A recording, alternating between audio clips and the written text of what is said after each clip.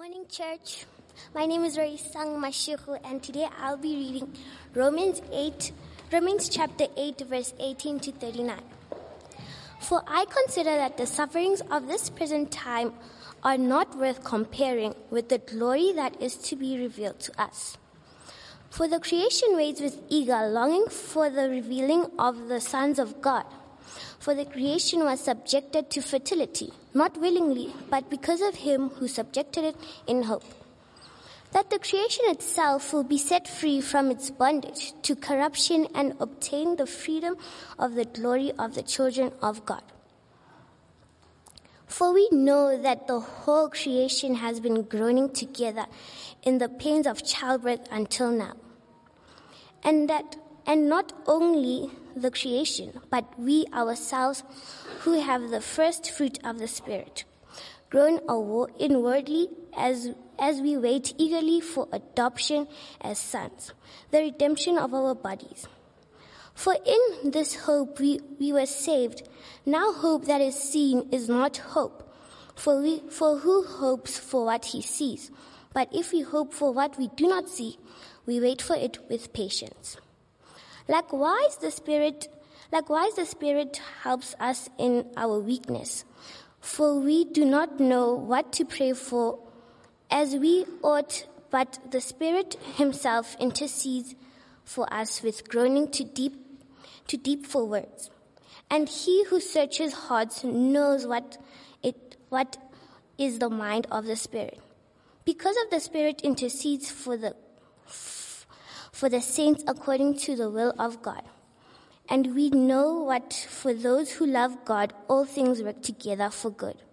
For those who are called according to his purpose, for those whom he foreknew, he also predestined to be conformed to the image of his Son, in order that he might be the firstborn among many brothers.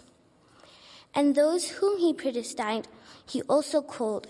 And those whom he also justified, those whom he justified, he also glorified. What then shall we say to these things? If God is for us, who can be against us? He who did not spare his own Son, but gave him up for all of us, how will he not also with him graciously give us all things? Who shall bring any charge against God's elect? It is God who justifies. Who is condemned? Christ Jesus is the one who died. More than that, who was raised, who is at the right hand of God, who indeed is interceding for us. Who shall separate us from the love of God?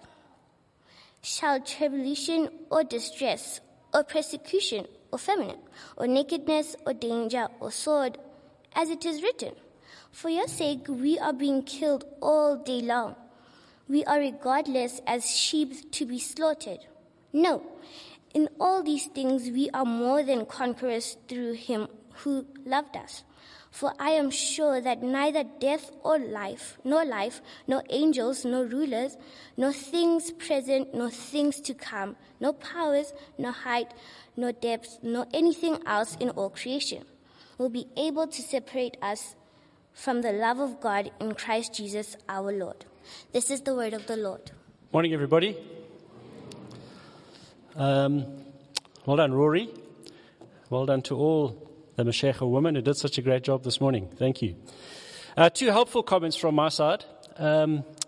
Firstly, to Bocho, everyone knows that a vestry is a thing that you wear under your shirtry. And secondly, I just want to let you know as a church, Royden has no vision. I said to him, it's all set up, ready to go. If just before the sermon, there could have been a hushed silence, all the lights off, spotlight on the curtain, maybe a smoke machine, and a voice could have said, now what you've all been waiting for, Sean. And I could have come bursting through the curtain carrying my Bible. And he said no. So here we are. Opportunity lost. we'll persevere and push on. So let's ask God to help us. Let's pray. Father, we do just ask for your help, especially as we now think about a difficult topic. We think about the suffering and pain in the world. We pray, please, that you would meet with us. Help us, we pray, Lord, in Jesus' name. Amen. So on the 31st of December 2019, the world changed. Your world changed. Someone at the World Health Organization country office in China, picked up a media statement on the Wuhan Municipal Health Commission website where they were talking about cases of a viral pneumonia. And that, of course, was the first sign of what is to come. A devastating pandemic that has swept across the world. And that became very real for you and I on the 23rd of March 2020 with our own president, Cyril Ramaphosa, placed us all into lockdown, level 5. And suddenly you had to figure out how to use Zoom and bake bread.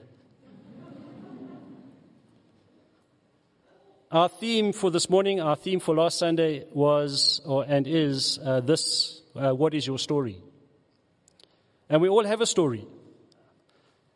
We have a story to tell. Our stories are unique. But the one thing that we all have in common at the moment is COVID-19. You can't spend too long talking to someone without it coming up in the conversation in some way or another. And also sadly, friends, what COVID has made very obvious again to us is that suffering is most certainly a part of every single human's story. Everyone on the planet experiences pain and suffering at some point. So at the moment, whether it's because of sickness and death, or unemployment, financial ruin, depression, fear, or even if it's just a question of you seeing that happening in someone else's life, we all are experiencing suffering at the moment in some way or another.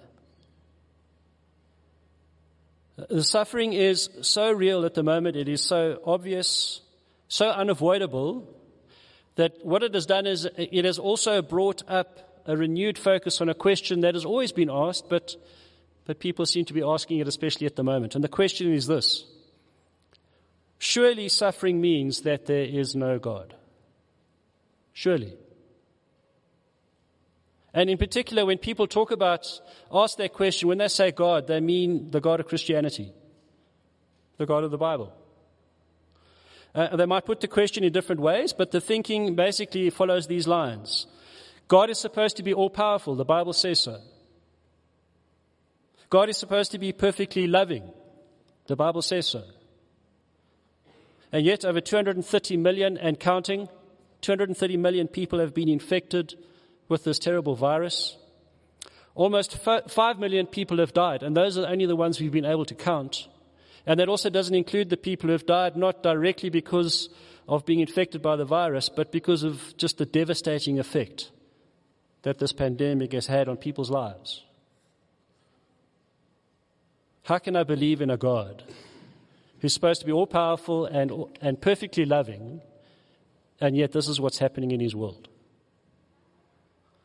It's a simple question in many ways. And when the question is asked, it seems to have devastating consequences for the God of the Bible, for the God of Christianity.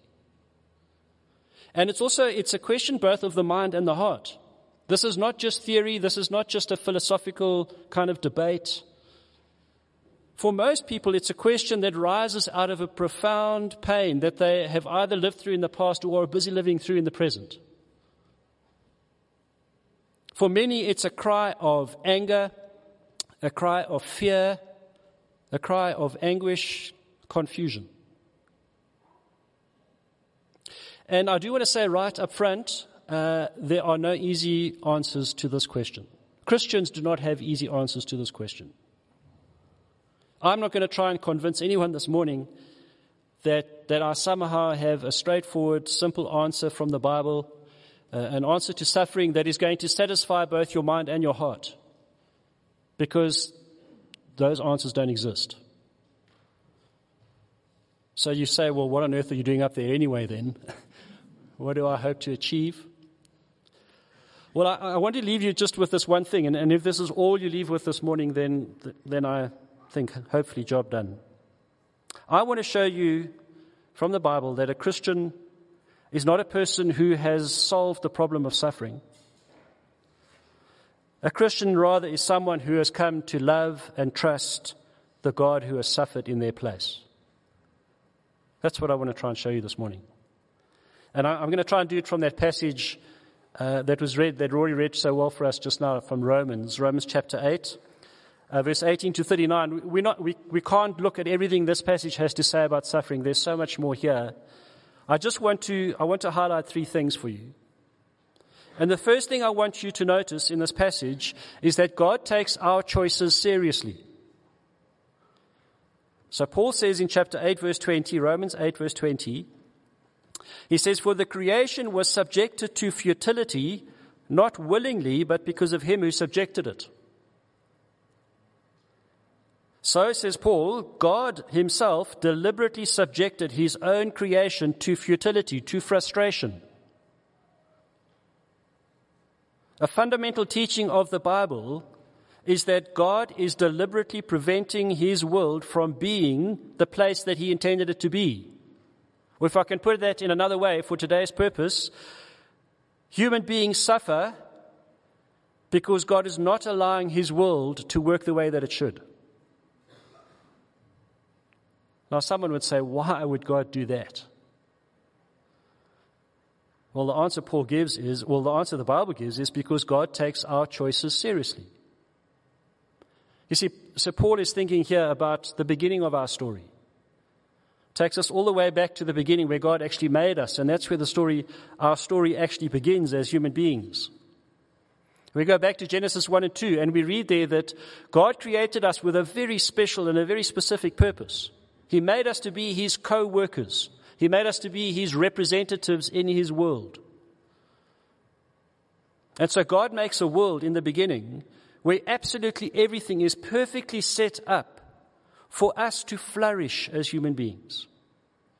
For us to take what he has made, what he has given us, to use the capacities, the incredible abilities that he's given us as human beings, to take all of this and to turn it into something wonderful.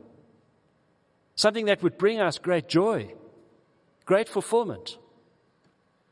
And a crucial part of the way God has set that up is that he created us as human beings with this unique ability to make choices that matter. To make choices that actually impact the world that he has created and that belongs to him.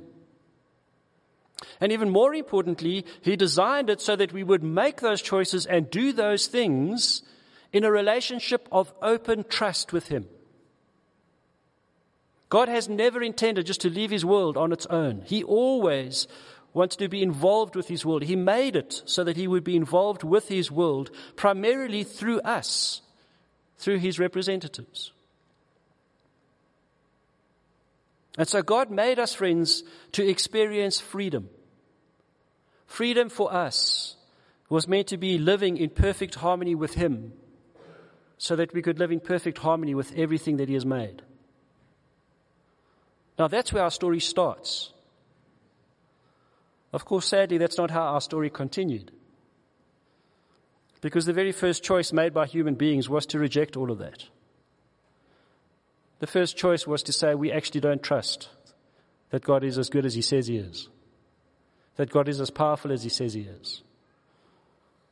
Read about that choice in Genesis 3. God said to the first man and the first woman, he says, if you choose not to trust me, if you choose to not trust the freedom of my goodness and my power, well, then you will lose your freedom and you will become enslaved to death. And what did they choose? They chose slavery to death. They said, we are better off without him. We will do better without him. We do not trust him. And so they chose the lie that human beings would be happier and more free if they lived as if God wasn't there. And the Bible calls that choice sin. That's the small word that it uses for a very big idea. And you see, friends, God is always true to his word. God honored their choice. God subjected his world to frustration because that key relationship that God had set up between himself and creation had been broken down. There is simply no version 2.0 of the world. There's no version of the world where somehow this world flourishes and works without God, as if God didn't make it and sustains it, as if it's not his world. And so you see, the result of all of that is that suffering and ultimately death, which is the most extreme form of suffering. Death became part of the human story. God honored our choice. And the thing is, friends, that same attitude to God lives in your heart and my heart today. That's what the Bible says. Our default position, our natural spiritual state, is to believe that we are better off without God, is to not trust in the goodness of God. We'll be happier, more successful without him. We can do better without him. And so the consequence is we continue to experience suffering and death. Now, I understand, we could have a long debate about why God did that. Why did God make a world where your choices and my choices matter so much? Where they make such a big difference to the world he made? Why did he do that? We could have that discussion, but I want to ask you this one question. Do we actually believe, despite all the questions we might have, do we believe that the human story, even our human story as it is now, that it would be better if God had not made us with that ability? If God had made us in a way that our choices don't matter? I mean, isn't there something profoundly wonderful, something profoundly exciting about the fact that you can get up in the morning and make choices every day that impact the world, that impact your life? You can make a difference. It's wonderful and it's exciting, friends, because God made it that way. He made us that way. You see, the tragedy is, the sad thing is, we took that wonderful gift, we still take that wonderful gift and we abuse it. And especially we misuse it in our relationship with the one who actually gave us the gift. And you see, that tragic choice to say, I'm better off without God, I don't trust in God's goodness, that's the root cause of the suffering that you and I experience. In the end, that's what it comes down to. God honors our choice. In fact, the reality of suffering, what people are going through at the moment, is one of the most powerful ways that tells us, friends, something is wrong. This is not the way it's supposed to be. This world's broken. We sang about it in that song. Our world's broken. God honors our choice. But notice, secondly, God is not undone by our choices. So have a look, verse 20 again, Romans 8. For the creation was subjected to futility, not willingly, but because of him who subjected it, in hope that the creation itself will be set free from its bondage to corruption and obtain the freedom of the glory of the children of God. Paul says God subjected his world to frustration, to futility, in hope.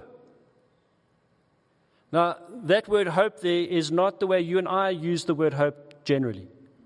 So you might be sitting there thinking to yourself, I hope this guy's nearly done. That's not hope. That's wishful thinking. That's not what hope means in this passage. The word hope in this passage means someone who is in complete control of the outcome. That's what hope means here. Someone who guarantees what is hoped for.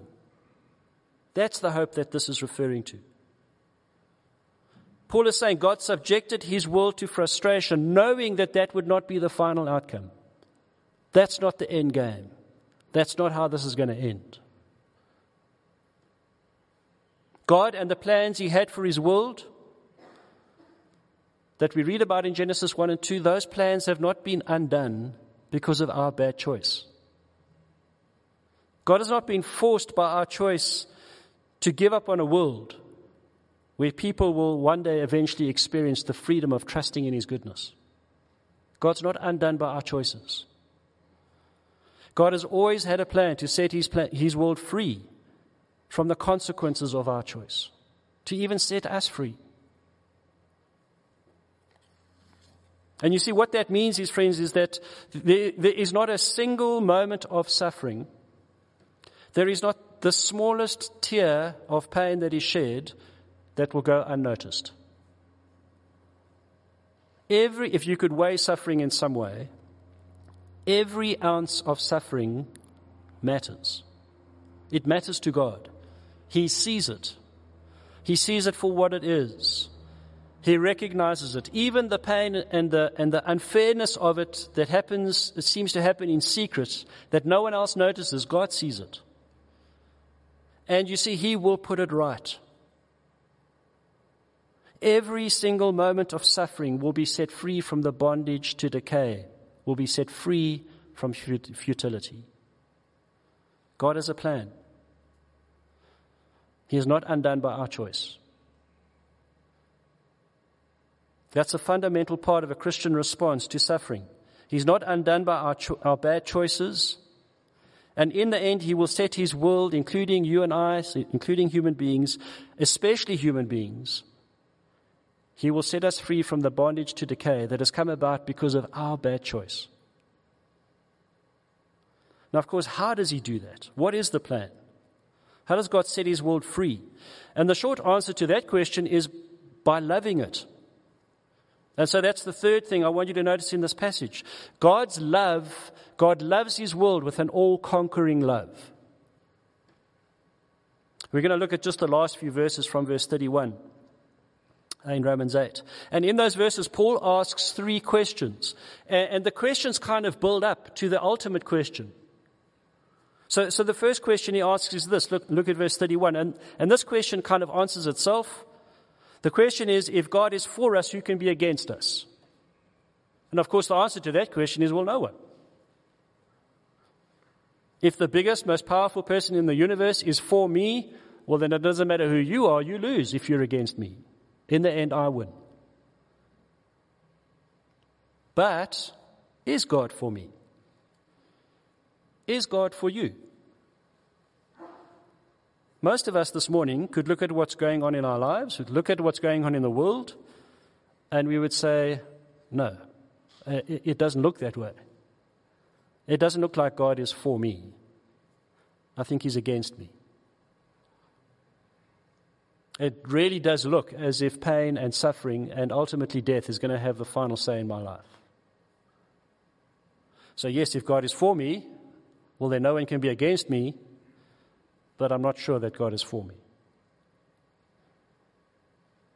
How can I know if God is for me? Well, I think the answer to that question depends on the answer to the next question. Verse 33. Who will condemn us before God? Surely God can't and won't be for me if he condemns me. And we know already God is true to his word. He said, if we choose to not trust in his goodness, we will die. And so I look around me and I see death and suffering. And so clearly the evidence is there. I am condemned. God is not for me because I am condemned. Now, if we look at those questions in that way, and if we answer them honestly, and I've tried to, as I've done now, we're going down a road that doesn't look good. But that's not the road Paul is actually trying to take us down in this passage. He's actually trying to take you in the opposite direction, which I'll show you in a minute. You see, he's trying to take us to the final question. This is the question that really, really matters. Verse 35. The question he's asking is, who will separate us from God's love? Who will separate us? I mean, that's the real question. Does God love me? Will God always love me? Can I depend on God's love? Can I trust it with my life? And what Paul is actually doing in this passage, he's actually wanting you to, as the reader, to answer this question with a most definite and clear yes. Absolutely. God loves me with an all-conquering love. Just read with me from verse 35. He says, who shall separate us from the love of Christ? Shall tribulation, or distress, or persecution, or famine, or nakedness, or danger, or sword? As it is written, for your sake we are being killed all the day long. We are regarded as sheep to be slaughtered. No, in all these things we are more than conquerors through him who loved us. For I am sure that neither death nor life, nor angels, nor rulers, nor things present, nor things to come, nor powers, nor height, nor depth, nor anything else in all creation will be able to separate us from the love of God in Christ Jesus our Lord. You see what he's saying? He's saying nothing. Nothing can separate us from the love of God. He lists them. All the possible candidates, all the things that might suggest that you've been separated from God's love. Tribulation, distress, persecution, famine, nakedness, danger, or sword, including that COVID-19. And then verse 38, neither life nor death, nor angels, nor rulers, nor things present, nor things to come, nor powers, nor height, nor depth, nor anything else in all creation. None of that, says Paul. None of that can separate us from God's love. There is no power, there is no experience in life, there is no depth of suffering, there are no circumstances that you find yourself in that mean, and not even death itself, he says. None of that will separate us from the love of God. None of it. Really? I mean, is that true? How can it be true if it feels like at the moment that God actually hates me? What is it that makes Paul so confident that he can say to people like us, nothing will separate you from the love of God? What gives him such certainty? Why does he want us to have such certainty? And the answer, of course, is because Jesus answers all the questions that he asks. He's convinced of God's all-conquering love because of Christ. So let's go back to the questions and notice how Paul answers them, or how Jesus answers the questions. So the first question, why can I know for absolute certainty that God is for me and not against me? Well, look at verse 32. He who did not spare his own son but gave him up for us all, how will he not also with him graciously give us all things? See, Paul says, I know God is for me because he sent his son. He sent his son to die for me.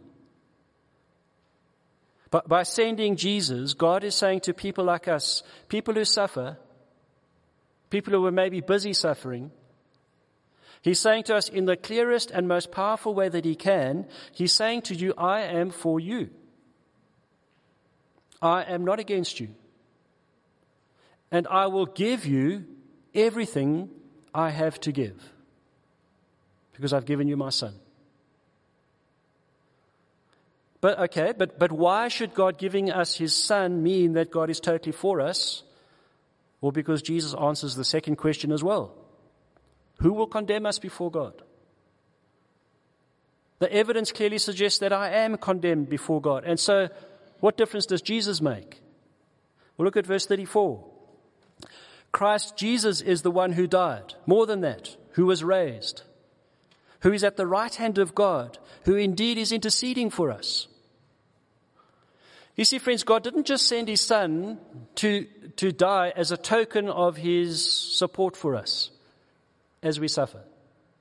Jesus' death and his resurrection actually achieved something. It changed something fundamental. Jesus didn't just die. Jesus died in our place. He didn't just suffer. He suffered for us. He's the only person who never deserved to die.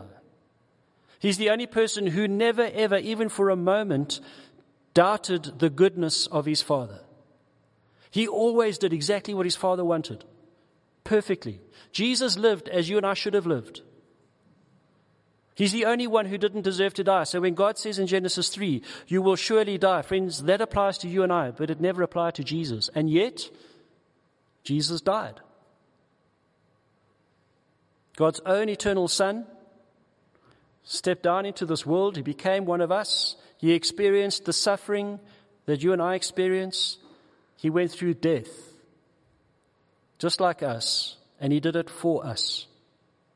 He did it in our place. He was our substitute. The death that God promised to humanity, the death that God promises us as he honors our choice, is poured out onto Jesus.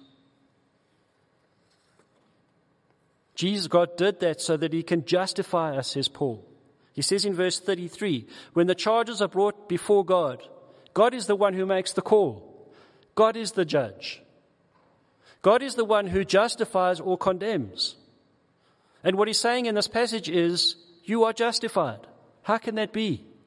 When the evidence is there that I clearly deserve God's condemnation, how is it that God can turn to the guilty and say you are not guilty? Well, because of Jesus.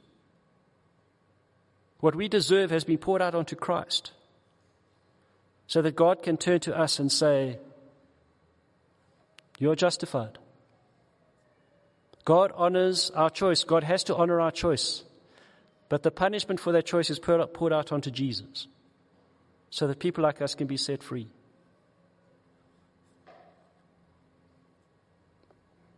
So that God can say to people like us, friends, even though I should be against you, I'm not, I'm with you, I'm for you. I will give you everything. I will ultimately give you freedom from suffering. I will get you through death. Because my son has been condemned so that you can be justified. He died so that you can ultimately live. Now that has always been God's plan. His plan is to set his world free from condemnation, to set his world free from suffering by loving this world with an all-conquering love. A love that cost him his son, a love that cannot be undone. It is as permanent as the cross, as Jesus' death and resurrection. That cannot be reversed. It's done. A love that in the end, friends, will hold nothing back because it has already given you everything that you could possibly want. He's given it all to us by giving us his son. It shouldn't surprise us when pain and suffering comes that one of the ways that people respond is they lash out at God. We do that, don't we? We demand an explanation from God. We want God to explain himself. How would he allow such senseless pain and suffering? We might say to God, if I had the power to stop this, I would. So why don't you? Some people start to wonder if God is as good as the Bible says he is. Some people start to wonder, is God as powerful as the Bible says he is? Some people come to the conclusion that God just hates me. Other people come to the conclusion he doesn't exist. He's not there. I think all of us sitting here this morning, at some stage or another, and maybe even in the last 18 months, we've all had these thoughts, these feelings to some extent. We all struggle with this. And they can be extremely powerful, all-consuming thoughts. And they are thoughts and pain, feelings that come often from deep pain, from a sense of anger and frustration and hopelessness and despair. But what I want to say to you this morning, friends, and I guess this is what the final sort of message is will you allow God to speak? With all your questions, with all your anger and frustration, allow God to speak to you through the Bible, through this passage. And what you'll find is that God will give you some answers to some of your questions, and we haven't even looked at many of them. He will give you some answers to some of your questions, but not all. Because, friends, in the end, the God that we so desperately need when we are totally overwhelmed by pain and suffering is not the God who is somehow limited by or defined by our questions. We need a God who's more than that. And you see, He is more than that. The God we desperately need, friends, is not the God who would do what we would do. He's not the God who knows what we know. We need a bigger God than that. And He is bigger than that. You see what this... So no, God may not answer or explain Himself in the way that we want Him to. But what God does do is, very clearly, is He loves us. He loves us with a love that is all-conquering. A love that overcomes everything, even suffering and death. Through Jesus, God has stepped into our suffering. He's come here, He's lived with us, He's died for us, so that we can be set free. God is saying to us, I'm not against you, I'm for you. You're not condemned, you're justified because of Jesus. He's saying, I love you with an all-conquering love, a love that will never be undone. There is no power in the world that can undo this love for you. You cannot be separated from it. In the end, God's love will win. Not suffering, not death, not COVID-19. God's love will win. And so you see, friends, when we cry out to God for answers, what God gives us is not answers, He gives us Himself. He gives us Himself. He gives us His Son. So yes, there are some listening this morning who feel that the suffering they have experienced makes it impossible for them to ever have anything to do with this God. You may feel that way. There might be some here listening this morning who are longing for God, but they basically have come to the conclusion, God wants nothing to do with me. He's given up on me. Friends, whatever thoughts, whatever feelings you might have about God, the one thing that cannot be changed is that God has loved people like you. He's loved you with an all-conquering love. And so I guess the question is, will you receive it? Will you trust Him enough to receive it? And maybe you're saying, I'm not ready yet for that. But would you at least be willing to consider it and think more about it? And the best way for me to suggest for you to kind of take the next step is to just speak to God, even if you really don't feel like it. Speak to Him. And so I want to try and help you to do that. I'm going to read just a very short prayer, and I'm going to invite you to pray that with you, not out loud. You can just pray it in your own heart and mind. And maybe just say these words to God, just as a starting point. So this is what I'm going to pray. God, I find it very hard to understand why you would allow me to suffer. You feel very far away. Please would you help me consider the possibility that what I need is not answers to all my questions, but the love you have given through Jesus. Please help me to see that Jesus suffered for me to set me free. That's what I'm going to pray now. If you want to pray it, please do pray it with me in your heart and mind. God, I find it very hard to understand why you would allow me to suffer. You feel very far away. Please would you help me consider the possibility that what I need is not answers to all my questions, but the love you have given through Jesus. Please help me to see that Jesus suffered for me to set me free. Amen.